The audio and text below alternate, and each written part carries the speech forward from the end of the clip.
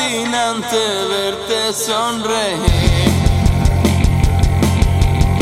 Aún recuerdo la primera vez, fue como pisar un gran montón de hojas secas fuera de estación.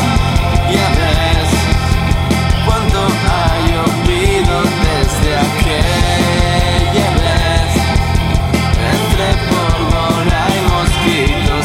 Bien extraño tanta fluidez.